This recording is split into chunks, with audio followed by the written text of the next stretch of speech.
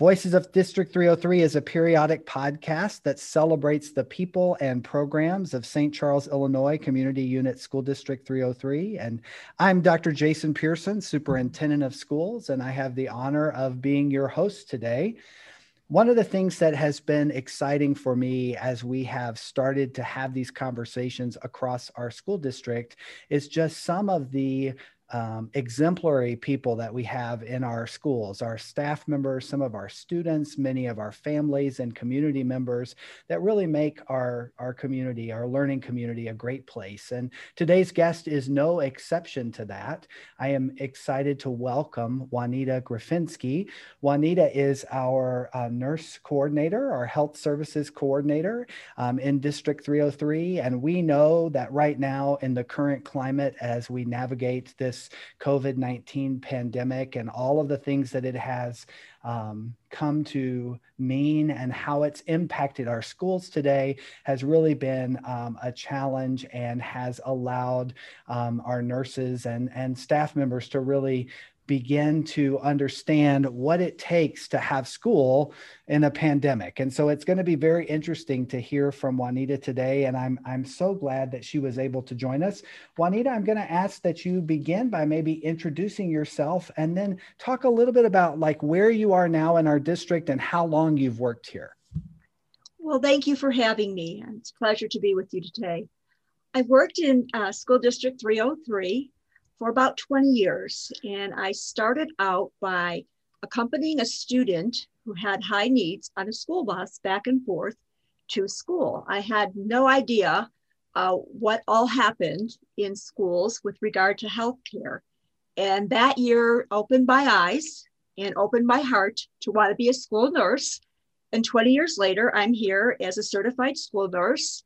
I've earned a few master's degrees along the way because I love the idea of learning and growing. And now I have the honor of leading the school nurses in this district as we have navigated healthcare along the way, but through the pandemic as well. Well, and you mentioned your background and some of your expertise. I think it's important to kind of recognize how much training many of our school nurses bring to our schools and what's required to be a school nurse. Would you talk a little bit about kind of the background of our school nurses and kind of what some of those credentials are that you have and many of our nurses have across the district? Sure. School nurses are typically work in other settings prior to coming to school as a setting for their practice. We're baccalaureately prepared, and most of us have master's degrees in nursing. So that certainly underscores the necessity for a degree in science and advanced learning in nursing. I personally have gone on to get a degree in education as well, and in public policy, because schools blend all of those three things together. And so our school nurses are certified not only in healthcare, but also as educators. So our certified school nurses can provide education in the school setting. They can provide curriculum. They can provide actual lesson plans and so forth. And we do some of that, not as much as in some other areas, but we do provide growth and development classes, for example.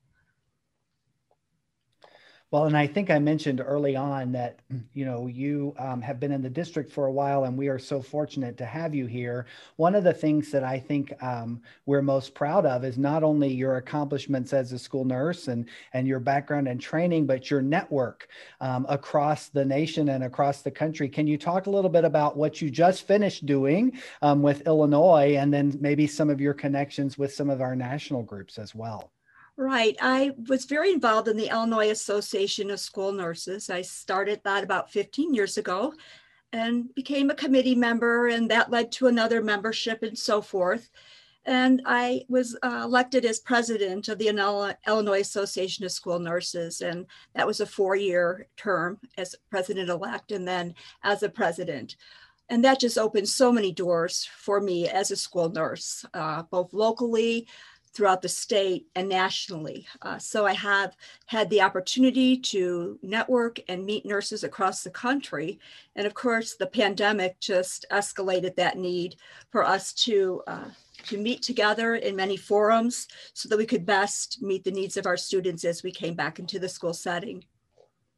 Well, and I think one of the things that's great about those connections and networks across the state and across the country is that you're able to bring best practice back to our district to help our students and our families. But in addition to that, I also feel like you're able to contribute and add so much to what's happening, both on the state and national level. I just wanted to note that in this month's January 2021's publication of School Nurse, which is the National Association of School Nursing publication, you actually contributed to an article that was a part of that publication called Show Me the Evidence, COVID-19 and School Nursing in the 21st Century. I don't know how you've had time in light of all that's been going on in our schools to write an article and contribute to a national publication, but I was hoping that one of the things you could talk about with us today is kind of how that came about and what were some of the things that you were able to highlight along with your co-writers in this article about school nursing in the 21st century under the context of COVID-19. Sure. Well, I was really pleased when I saw that the article was published because I felt like it really was a symbol of how nurses use evidence and in their practice, but also how they cooperate and how they learn from one another. So evidence-based practice sounds, very intense, right? But it really is just using information from research and scientific evidence and school nurse documentation to come away with best practices, which underlies all our actions. But this summer, we found ourselves in a quandary because COVID-19 had hit and we were going back to school. And there was no playbook for how to get back there. So we began to network. All summer long, I participated in a number of forums, be they national forums or citywide forums on best practice. What did we know and how could we apply it in the school setting to keep our staff and our students safe? In the process, I got to know some of the nurses I co-wrote this with, and they were from diverse areas, from the Northeast quarter of the country, et cetera. And we looked at practice together and we began to write. We began to write guidelines. We began to write ways that we could track COVID-19, how we could apply what we already knew with regard to mitigation strategies and make it come alive so that when nurses got back into school, we would have common ways of dealing with this. That was important, not only for making sure we kept our students and staff safe, but we needed common ground, data points, so that we could look at what we did and learn if we needed to change it or how well it worked. So we needed some commonalities, not just in the state, but across the country, because this would lead to practices being implemented nationally, which is important. It should look the same because the virus doesn't know whether it was in Illinois or whether it was in Connecticut. So how were we going to do that? So this article just provided nurses with a toolbox, so to speak, of how to do that, how to provide your staff with evidence. And it underscored the importance of cooperating and collaborating and working together. So it used that framework of nursing, which we've always used in schools to provide good care. So it was adapted for COVID-19, but it underscored the premise that evidence-based practice is critical for us throughout our care, whatever we're dealing with. What would you say that school nurses have learned about providing care in the school setting as a result of the pandemic, as we think about kind of what we've navigated over the past several months in our schools? Well, even though COVID-19 has taken center stage, other health concerns have not gone away. So I think what we've learned to do is to continue to provide the care that we always provided, but adapt it to the mitigation strategies that we have in place. So our students that have diabetes, our students that have chronic conditions such as arthritis or anxiety or other emergency type situations, we still care for them. We still deliver medication. We still do our screenings. That is all important, but we just had to learn to do that while we were also managing the infectious disease of COVID and also learning how to mitigate or to prevent that from occurring in our offices. We had to reorganize our offices. We had to look at new ways to provide screenings. We had to look at methods for providing more documentation and different documentation, but we learned how to draw on what we already knew, reinvent some of the ways we did things, and then go back to making sure that we were keeping students safe, making sure we're keeping students in school, because that is our ultimate goal, is to provide students, all students, with access to their curriculum. You know, as a district, with the exception of a few weeks when we took a pause because of a recommendation from the health department, we've been providing in-person school at least one or two of our levels for the entire school year since August. How do you think it's going as far as the health and safety protocols that we've put in place? Do you feel like we're seeing success with that? And how is that working in the school setting? Well, I'll go back to my article that I wrote with my colleagues. So show me the evidence. In other words, what does the data tell us? The data tells us that the positivity rate in our schools, which is a measure of transmission, is extremely low. It's lower than in other settings. That, of course, would highlight for us or prove to us that what we're doing is the right thing to do. It's safe, and we're able to manage our students in a safe manner, even though there's a pandemic going around us. So we looked at the data, and that certainly underscored that we were doing the right things. I also looked at the students. Our students are engaged, they're happy to be here, and surprisingly, and I'll underscore that too, they are very compliant when in school with our mitigation strategies. I thought that I work in the middle school at Redling, and I thought, oh, it's going to be tough to make certain kids keep masks on. It's going to be hard to keep them distance. But I honestly have to say that they have been just stellar in doing the right things and following the rules and being good sports about it. They recognize that these things are important to keep them safe. And we've underscored with them that it is really important for their community to do these things, that they're heroes in sense, they're keeping their communities vital and open.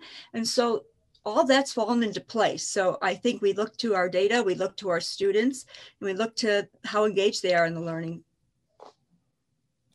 You know, I think so many people want kids to be in school as much as possible. And that's something that I know we share as educators. And I know parents in our community really want students back in school as much as possible.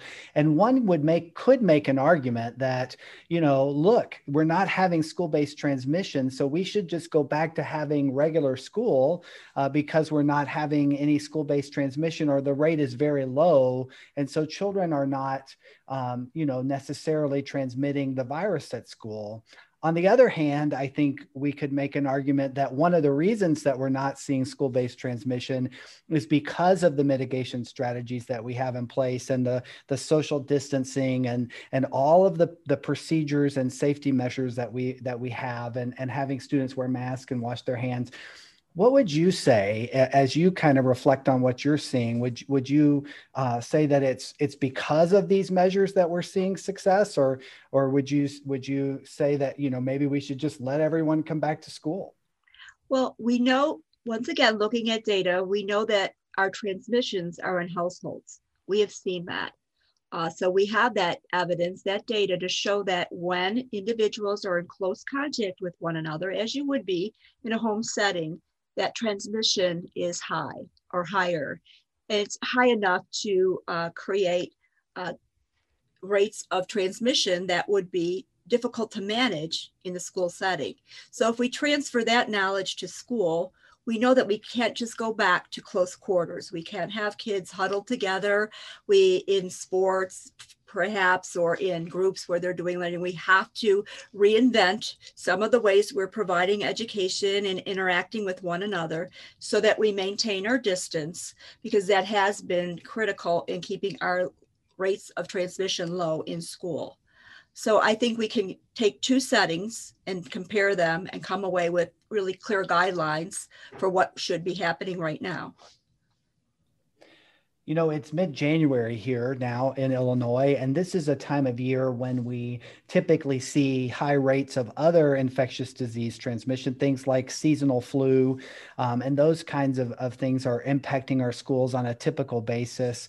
Have you noticed anything different this year related to some of those other kind of typical seasonal infections or communicable diseases that we typically see in the winter? Would you say the rates are lower or higher? And is there anything we could attribute that to? Well, I look to the county's data. The county data we have always contributed to in schools. We provide influenza-like illness data tracking and have done that since H1N1, our last pandemic. So that's a good 11 years that we've been experienced in doing this. And we follow that data point, and we know that flu and other types of infections remain moderately high in the county, but we're not seeing as much of that in the school setting right now. So we can contribute that to really heightened hygiene measures, or we can contribute it to the fact that parents are being very cooperative with us in keeping their students home when ill, and our symptom checker certainly provides guidelines on that. But I think what we've learned in this is that managing illnesses in the way that we've managed them with COVID. And by that, I mean making sure that you keep your children home when they're ill, making sure they don't come back too soon, keeping our hands clean, maintaining our distance when ill, because that is a good application, whether it's COVID or whether it's flu. All are important in reducing illnesses in community settings such as schools. So those are good things to take forward. I'm not saying they're going to look the same moving forward. It's not going to be quite as stringent or severe, but we've learned a lot from this. We've learned what works, and we should capitalize on that moving forward. So we're going to switch gears here just a little bit, because clearly this has been a very different year for our nurses and for our schools and for our families. But one of the questions that I have for you, and one thing that I've been wondering about, is how have you seen kind of the role of school nursing change over the last several years as you've been in your role of leading our nurses across the district? Well, contemporary school nurses have recognized that there is an increased need to provide what we call culturally competent care. So what does that mean? It means going beyond just caring for people and respecting people. It's incorporating elements of socioeconomics, of culture, religion, language, even dietary practices in what we do. We have a more diverse society than ever, and we need to react to that. It is important because it ensures equitable access to healthcare for all of our students, and it assists us in connecting students to the resources they need in the community. So we've heightened our awareness for this need for this competence, and made sure that when we're doing screenings, we're looking at nutrition and physical activity, dental hygiene, and health screenings. We know they're integral to health and well-being. And in some ways, in some of the suburban areas, we've always assumed that people had that it was just a given, but we know it's not just a given. And so we really need to work hard to make sure that every member of our school community has access to such care and to just well-being, things that help them to be better learners in the school setting and better members of the community. So that's what we're working for now, is trying to look at ways our tools and so forth to measure that better and to make sure that we can deliver that type of care. One of the things that we believe in District 303 is that we are partners with parents. And so as we think about, partnering with parents in the education of their children, as it relates to health services or school nursing, what would you say to parents? How could they partner with us in this particular area as you think about their partnership with our nurses and our health services? Well, I always describe school nurses as being the bridge between healthcare and education. They fill that gap. And the best way to be that bridge or to offer that walkway for parents is to encourage them to just reach out to us. We have services that we can provide to their students if they're struggling. Every time I talk to a parent, I learn a little something more about their student and what their needs may be. And I can come up with ways that we can better accommodate for them. So these things certainly are ways that we can bridge together and gain some trust with each other. One of the hardest things I've done this year as a school nurse has been telling parents you can't bring your child to school today because of the guidelines, or have to quarantine certain students on a team because of the guidelines. Those weren't popular decisions, but learning why we're doing what we're doing and reaching out together will certainly help us to get through the pandemic and also make good decisions in the future. Well, I want to thank you for your time today. I really appreciate you taking time out of your busy schedule to come and talk with us about your article and about how you're helping lead our school district during the pandemic. I'm appreciative of all that you're doing. I know that beyond our own district, that other districts across the county and the state look to you for leadership. And I want to thank you as superintendent for everything that you're doing for our district and for our families. We're going to take the article that you wrote and put it in our show notes so that people who are accessing our podcast today will have the opportunity to read the full article and see some of the things that you and the other nurses highlighted as part of your article. And I wish you the best as you continue to help us move through this. And hopefully very soon, we're going to return to our new normal and be outside of the kind of pandemic school that we're currently offering and back to what would be a more typical environment for our students and staff.